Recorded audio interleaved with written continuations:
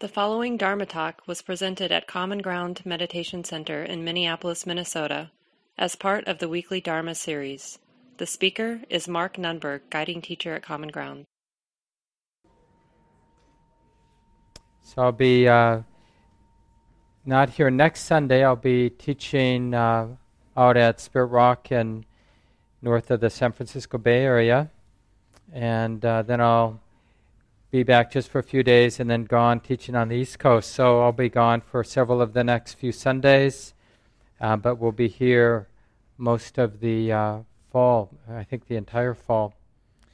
And I just want to appreciate all the different teachers that our community has leading the practice groups on Sunday mornings and Sunday evenings and Wednesdays. And just reminding people that Common Ground operates in the spirit of generosity.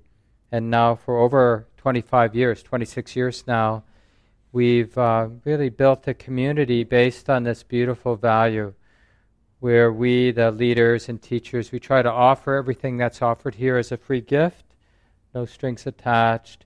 This program, for example, on Sunday morning, it's here because of what people have done in the past. Innumerable people, really, that made this place, this building, and of course the generations of teachers, right, through the centuries that have passed these teachings down. And it lands, and we have this beautiful building and beautiful community and these beautiful, helpful teachings. And our job now is to receive it as a free gift. And I don't consider that an easy thing to do, just to receive and let it touch our hearts. And then at some point, however that looks for you, you may feel moved to be part of this circle of giving and receiving. And then just see what makes you happy. And that's how, in this very ordinary sense, that's how the center operates. Instead of charging fees or having suggested donations, we rely on people being part of that circle of giving and receiving in a way that makes you happy. And our budget is between $350,000 and $400,000 a year to support the teacher's livelihood and our office staff, our paid employees, and of course our building. And the big thing is Common Ground is developing a retreat property in western Wisconsin. We've been working on now for 3 to 4 years. Should be done early fall. And all this has just come because of people feeling moved to give, to volunteer. So just find your own way. And the barometer is like what feels good. Having thought about doing it, having done it, what leaves a good taste in your heart? And it's really for each person to figure out because, of course, everyone's circumstances are different. And so what really brings you alive and leaves a good taste in your heart is for you to figure out. But if you have any practical questions about what works, you can, of course, contact the center, see me afterward, or Gail Iverson, a longtime teacher here, is also our bookkeeper. And she works on Tuesdays, so you can always call on Tuesdays to get more specific information.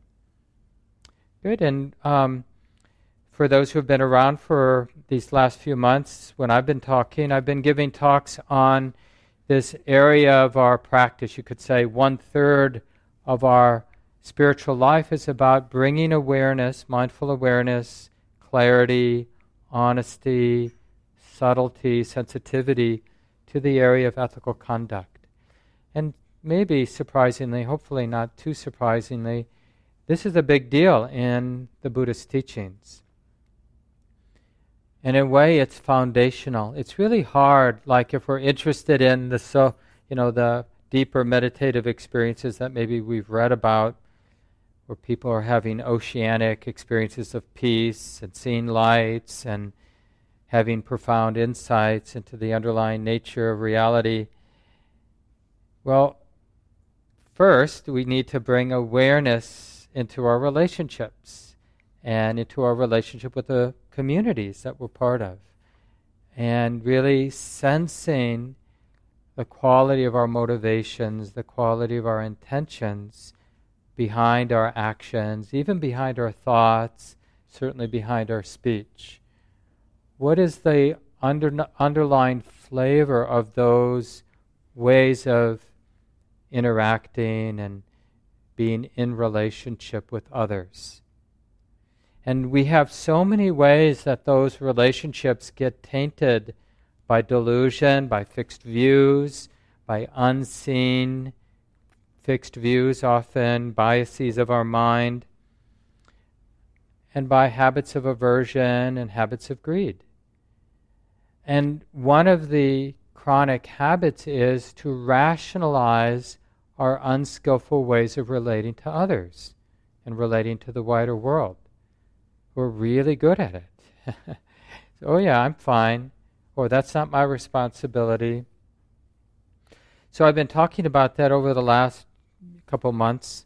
And today I'm looking at this fourth precept. So the Buddha talks about sila, the sort of commitment to living with integrity and this resonant value of non-harming in different ways. And one way is in terms of these 5 trainings. To train in non-harming or not killing, to train in not taking what hasn't been given to us, or you could say non-stealing, to train in not causing harm with our sexual activity, and to train in not causing harm with our words, and to train in not causing harm by intoxicating the mind in ways that make us less sharp, less and more careless, like when we're intoxicated.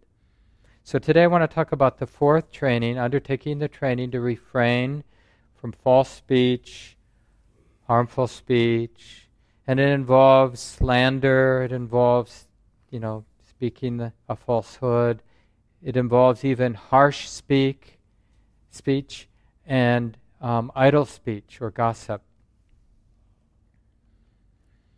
And it really, like I mentioned a few minutes ago, it really has a lot to do with the underlying motivation. So the Dalai Lama, who, I don't know if you caught it, but he has been involved in some problems with his speech. It made the news about a week ago. I think he was being interviewed by a magazine and said, I think jokingly, but I'm not entirely sure of the context, but that the next Dalai Lama, if it's going to be a woman, she'll have to be attractive. And so, just coming out of his cultural conditioning and the ignorance of that and saying something that could clearly be harmful, hurtful, and unhelpful for sure. A statement like that feeds into a lot of the patriarchy and habits of causing harm to people who identify as women. And so it's just interesting that this is the case with one of our great leaders and the sort of movement of Buddhism coming here to the West. But anyway, the Dalai Lama wrote a wonderful book called Ethics for the New Millennium. So it was about 18 years ago he wrote this book. It's a wonderful passage, I think right at the beginning. The best way to ensure that when we approach death, we do so without remorse is to ensure that in the present moment we conduct ourselves responsibly and with compassion for others. Actually, this is in our own interest, and not just because it will benefit us in the future. As we have seen, compassion is one of the principal things that make our life meaningful. It is a source of all lasting happiness and joy. Now, that's sort of a provocative statement. And he goes on, and it is our foundation, and it is the foundation of a good heart, the heart of one who acts out of the desire to help others. Through kindness, through affection, through honesty, through truth and justice towards all others, we ensure our own benefit. This is not a matter for complicated theorizing. It is a matter of common sense. And there is no denying that consideration of others is worthwhile. There is no denying that our happiness is inextricably bound up with the happiness of others. There is no denying that if society suffers, we ourselves suffer. Nor is there any denying that the more our hearts and minds are afflicted with ill will, the more miserable we become. Right? I think I agree with that. I think that's probably most of us would acknowledge, yeah, that seems to be true.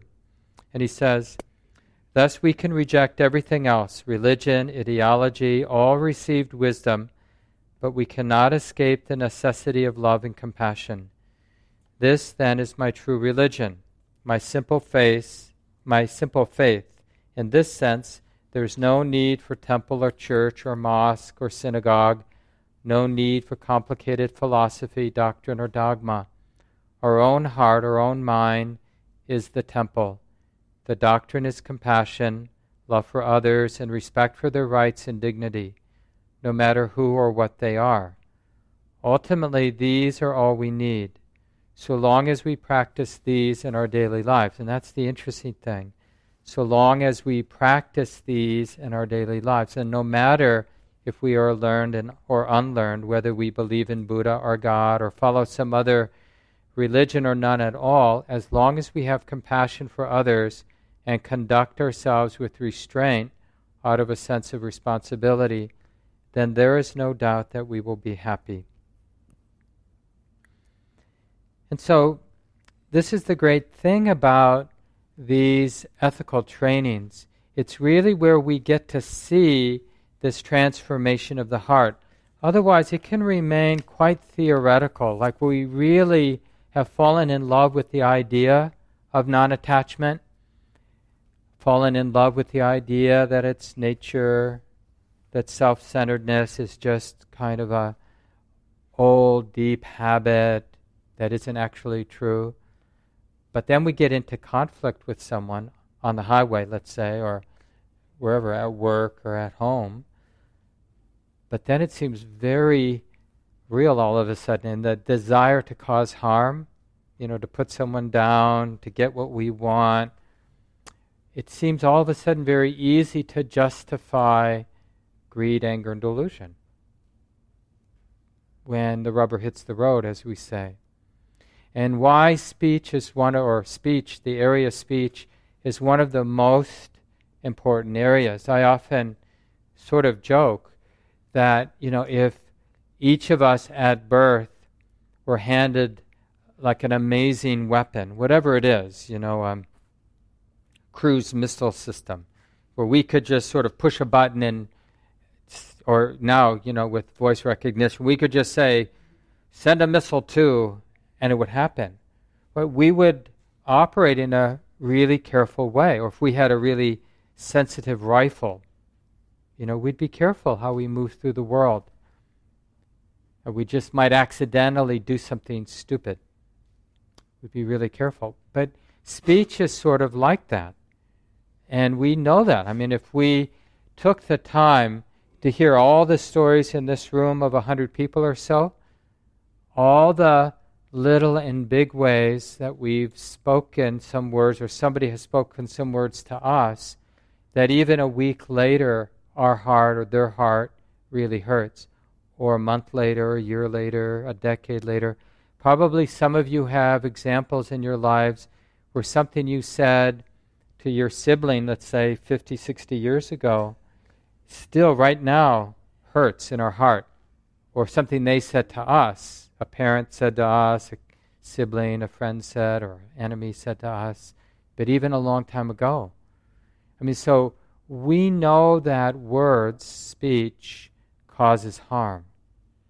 And it just seems so obvious these days because the political environment and just the general tone in our wider community is very abrasive, very much putting down. In sort of respected places, popular TV shows, humor involves really terrible shaming, body shaming, and really hateful words, sarcasm that's really meant to hurt. From all political or societal points of view. So it doesn't like one side is doing it, the other side is completely innocent. No, I think it's everywhere. And I feel like I'm a little bit humiliated at times by my willingness to listen.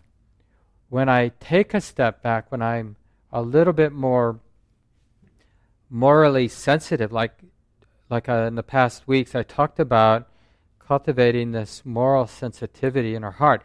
It's not a fixed idea. It's just like noticing, what does it feel like to be listening to this humor, or somebody's putting somebody down.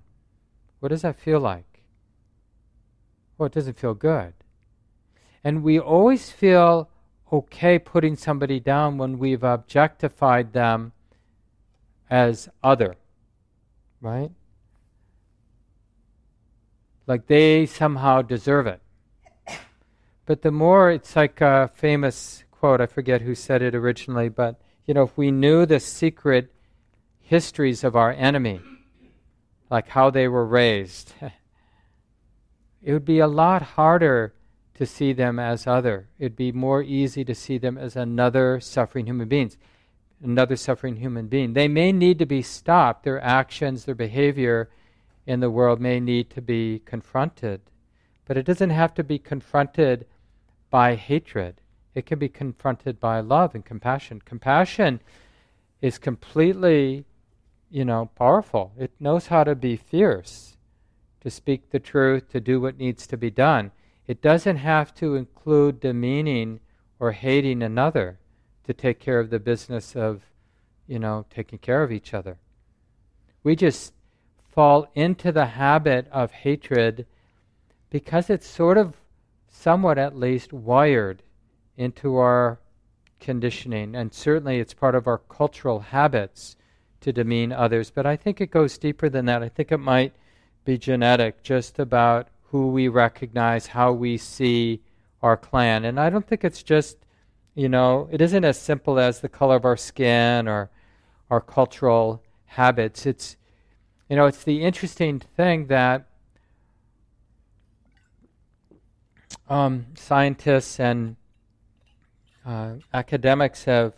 historians have looked at, like, what was that turning point where humans went from operating in sort of tight groups, relatively small groups, often blood-related groups, right, to where you could have civilization, basically, but acting harmoniously together to some degree. And it was really around shared ideas. But part of our ideas, like nationalism, is an idea.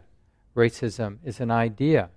Very powerful ideas of race, of nationalism, of whatever other organizing principles that groups of people have used.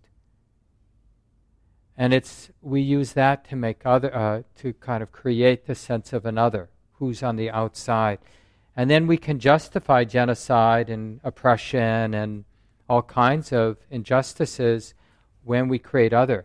And we see that because we do that all the time, even with our loved ones. Like they're in, and then they do something, and then they're out. They're an other. And they deserve punishment, shaming, or whatever. And it's just sort of interesting, like, what is it like when we don't make others others? It changes things. And I'm reminded of that story I've told many, many times that I heard Robert Thurman mention. He's a Buddhist scholar, and he said, and I'm not sure he's still teaching at Columbia, so in New York City, and he mentions, like, if we're in a subway in New York City where it's really crowded and everybody from every corner of the world and people we may not necessarily feel comfortable associating with, they're all there. The whole world is there in the subway car, but we only have a 7-minute ride. We know how to tolerate, to kind of close down, have that urban stare, which basically says, don't blank with me, right? And we get through. But then he says, now imagine you're in that subway car for eternity. We'd come up with a different way of being in that experience, right? Because making people other wouldn't work for ourselves or for them. It just doesn't work. And this is sort of, when we start to consider wise speech, we need to look at how our speech comes out of this motivation of selfing, self-centeredness, self-centered neediness, self-centered self-righteousness, different flavors of self and other. And remember, sometimes self includes more than one self, my tribe, my group. And our speech really comes out of that. And so the Buddha mentions these 4 categories, and I'll just mention these. So, refraining from telling falsehoods, and this is what the Buddha says. Herein, someone avoids false speech and abstains from it. One speaks the truth, is devoted to truth, reliable, worthy of confidence, not a deceiver of people. Being at a meeting or amongst people, or in the midst of his or her relatives, or in a society, at an office or at a government building, they say King's Court, and called upon and asked as a witness to tell what they know, they answer, if they know nothing, I know nothing. And if they know, they answer, I know. And if they've seen nothing, they answer, I've seen nothing. And if they've seen, they answer, I have seen. Thus they never knowingly speak a lie, either for the sake of their own advantage, or for the sake of another person's advantage, or for the sake of any advantage whatsoever. Right? So the commitment is to the truth. And you can, I'm sure, recognize all the little and big places we feel justified in telling, mistruths.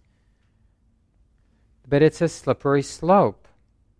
And it's easy to rationalize, like it's not convenient to tell the truth. I don't have time to explain the truth. Or it will be uncomfortable for me to say the truth, or be uncomfortable for the other person. And there's definitely ways that we speak the truth as a kind of weapon. Like my motivation is I want to harm you, and I'll use this truth to hurt you. So our intention isn't to speak the truth. Our intention is to put someone down. I see this in my mind a lot, especially in my relationship with my spouse, how the truth is really, the motivation behind it is really to kind of that sort of one-upmanship. Oh, you did something wrong. This is the truth, right? I mean, it's subtle. I'm not a total jerk. Just a mild jerk in moments. But it's really good to see it. I'm happy to see it. It's humiliating to see it, of course, but it's really good to see that. And in our relationship, in my relationship with my spouse, we can call and even joke about that habit, because this is the thing, what I was mentioning before about inside and outside, these kind of group dynamics.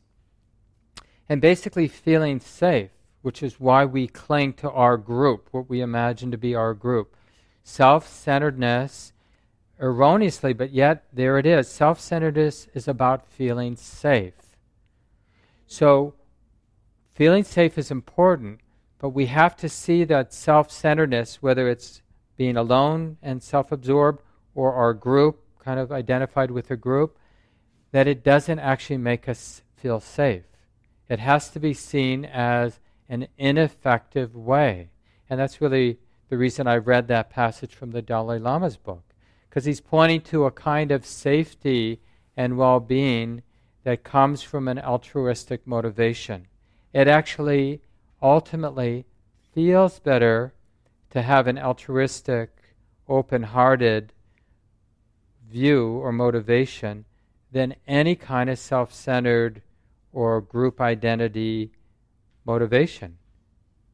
Any limits to our, like we chanted at the beginning, that sort of living for the benefit of all, aspiring to live a life that contributes to my own well-being and the well-being of others. Anything short of that, when we look, and it's subtle, will be experienced as constricted. Oh, I don't want to live with this kind of heart or this kind of mind. Right? And when we actually feel that generosity, we feel good. Not the pretend generosity, that doesn't feel good.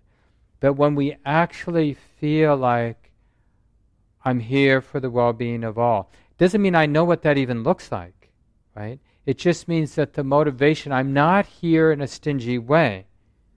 I'm here to do what's just, what's fair, what's good, what considers in a way that considers everybody's well-being. And so this is a relatively useful training because it's somewhat specific.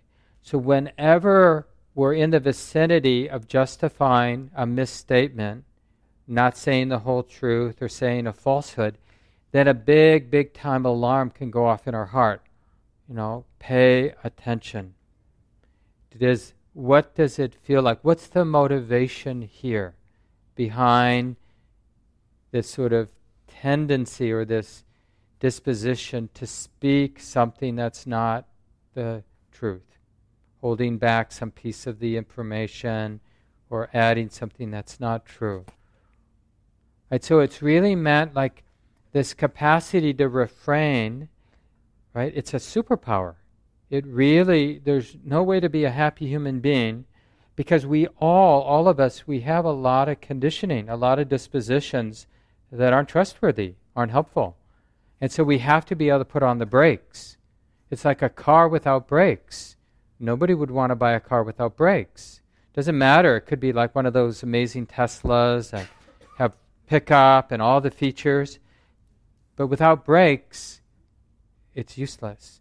So in terms of our speech, we want that capacity to go, you know what, I'm not going to say this. Really want to say it. I'd get a good laugh, but I'm not going to say it. Because it isn't the truth, or it's putting somebody down. That's the second part of why this training is refraining from slander, using words as weapons, with the purpose of putting somebody down. For this one, the Buddha says,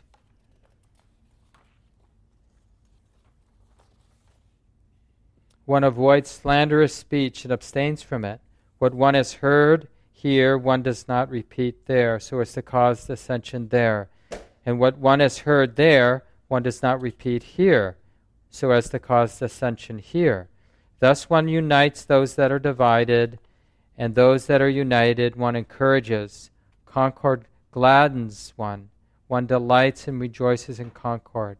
And it is concord that one spreads by one's words. And it's interesting, in the monastic tradition, it can seem a little maybe over the top even, but this harmony in the community, in the monastic community, but just generally, is like one of the highest values. And to somehow undermine the harmony of the group is considered a real serious offense. But that has to be understood like in the context of a healthy monastic setting, like if we're going to adopt that for our wider world, because it can sound like, oh, I can't speak truth to power because it's going to upset those people in power, right? But if we have a system where we're listening to each other regularly and regularly acknowledging the mistakes that we're making, right, and operating from this framework of everybody's well-being matters, then it's really about maintaining the harmony. But when the system, the community is really out of balance, and the Buddha says directly that, like, you can speak what's true and what's ultimately beneficial, but not pleasing, like it's really going to upset people. You can do that. You just need to really consider the right time, the right way, the right place, so that what you say is actually beneficial, right? So that was the criteria. I mean, there's basically only time the Buddha recommends you talk, right? When it's true, when it's helpful, and if it's pleasing or not pleasing, you can say it both ways, but you should always consider the right time, the right place, what words would be helpful, because the point with truth is that it's beneficial. Sometimes you can speak the truth, but it's not beneficial. It's not going to help you or anybody. So why are you speaking it? Right? Because if the mind can't conceive of how this, speaking of the truth, will set good in motion, well, maybe pull back. And that's, again, just another pointing why it's so important to be able to refrain ourselves. I've seen this too, like I notice, like just in casual conversations, if I have something to say, like somebody says something, it reminds me, it's like I feel compelled to say it.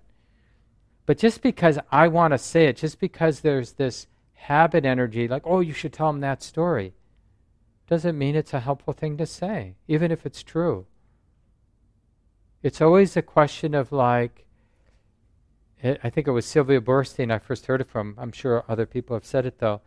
Is what we're about to say an improvement on silence? Is what we're about to say an improvement on not saying anything? And if we don't have that powerful capacity to refrain from doing something, like saying something, then we won't have any option but to say whatever impulse comes to mind. So refraining from falsehoods, refraining from slander. Related to that is the Buddha recommends refraining from harsh speech. He writes, or he says rather, one avoids harsh language and abstains from it. One speaks such words as are gentle, soothing to the ear, loving, such words as go to the heart, and are courteous, friendly, and agreeable to many. So what comes to mind are sarcasm, scolding, blaming kind of speech. And again, like how can we speak in ways that are really effective? And remember, it's okay to disrupt the status quo with our speech, because sometimes it's really useful in relationships. We say things and it really hurts our partner. Or in terms of activism, we say things and it really disrupts, it really causes discomfort, right? Because people are seeing what they don't want to see or hearing what they don't want to hear. But that may be necessary medicine for the wider well-being of our society. But the question should always be not like, is it true? But is it true? And is it the best way to bring about positive change for the well-being of others, for the well-being of all? That's really the question.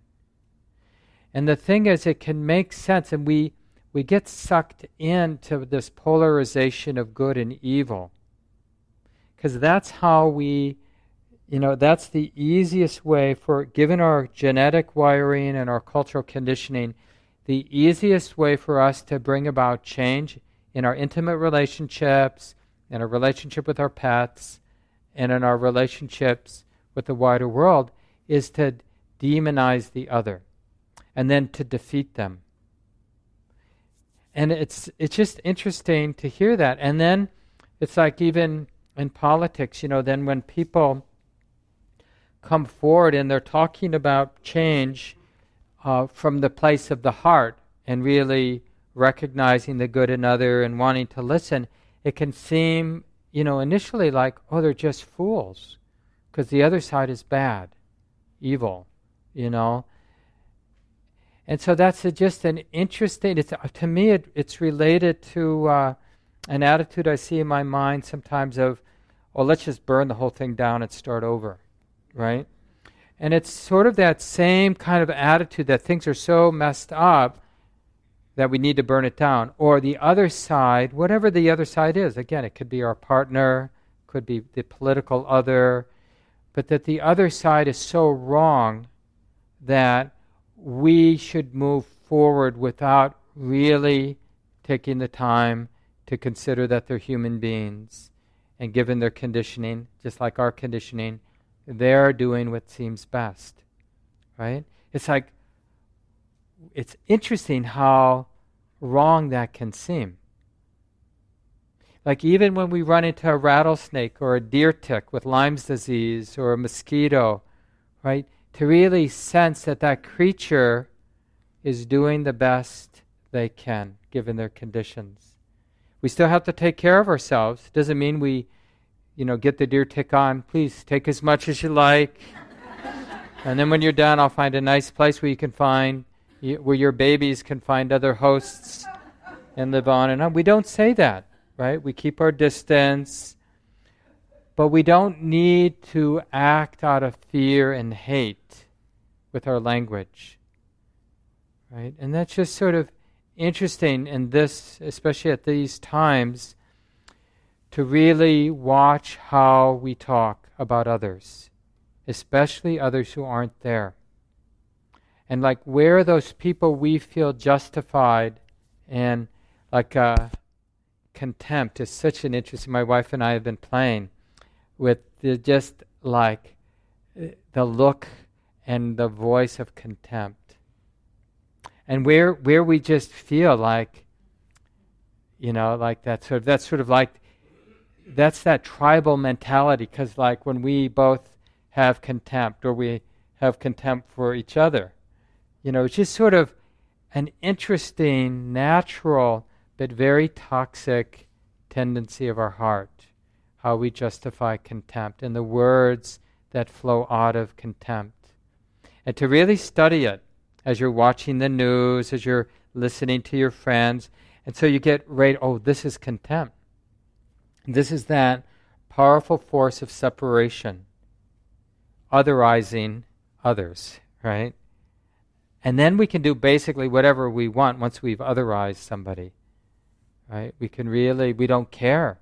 And they probably would be better if we could just exterminate them. We'd all be better off. And, that's what we do with cancer, so maybe that's what we do with others. And this is what's been going on probably since the beginning of time, when humans ran into others, right? We got rid of them if we could. If we had enough power, we'd get rid of them. And then the last way of right speech or wise speech is avoiding or refraining from idle speech. And this is like such an interesting thing. Gossip would, of course, fall into this category, but even saying things that don't need to be said. And the Buddha, in the tradition, it's very specific. And these trainings are very specific because they're meant to be like alarm clocks, beautiful alarm clocks going off. And so like when we're talking about, this is from, 2,600 years ago, kings, robbers, ministers, armies, battles, food and drink, clothing, furniture, garlands and scents, relatives, vehicles, villages, towns, cities, and countryside, attractive people, heroes, gossips of the street and well, right, hanging around the local well, tales of the dead, philosophical debates. Those are what we shouldn't talk about. Basically, everything we do talk about.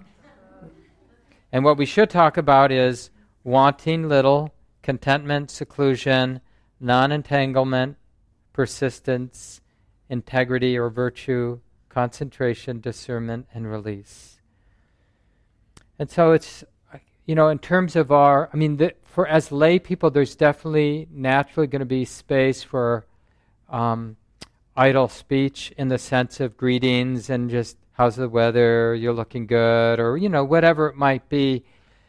But the motivation behind that kind of light speech should be, it's nice to see you, may you be well. And we can start actually being a little bit more accurate. We don't really care about, what the person's doing.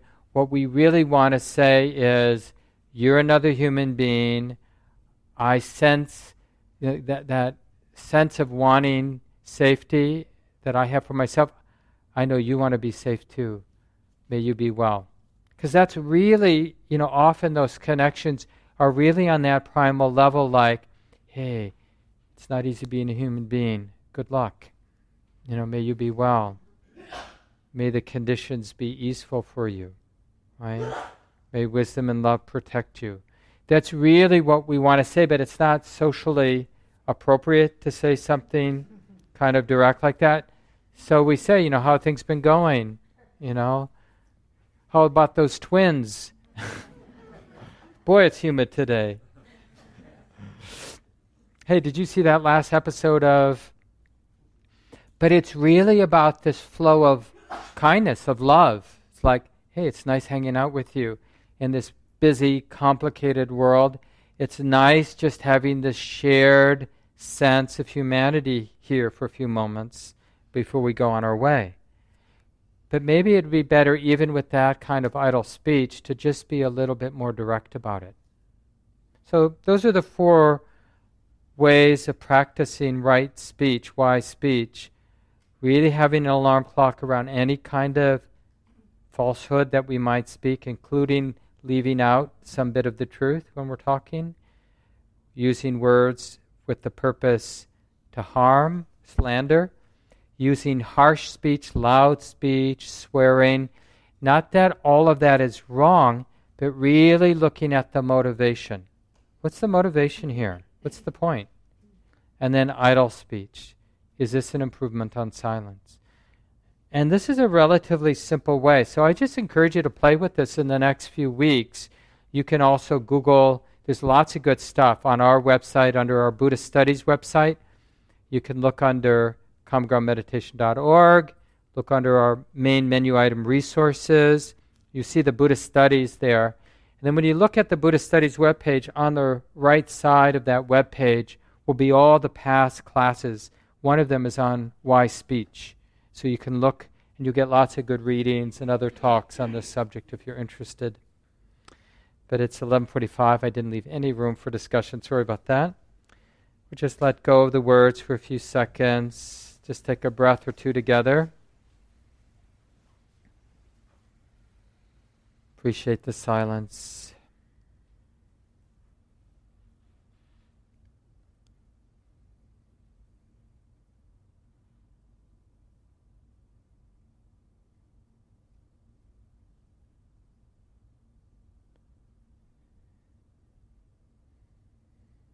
Thanks, everyone.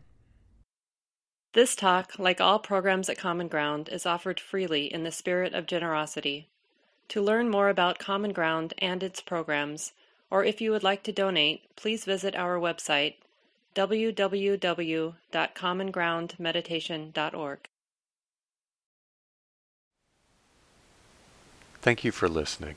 To learn how you can support the teachers and Dharma Seed, please visit dharmaseed.org/donate.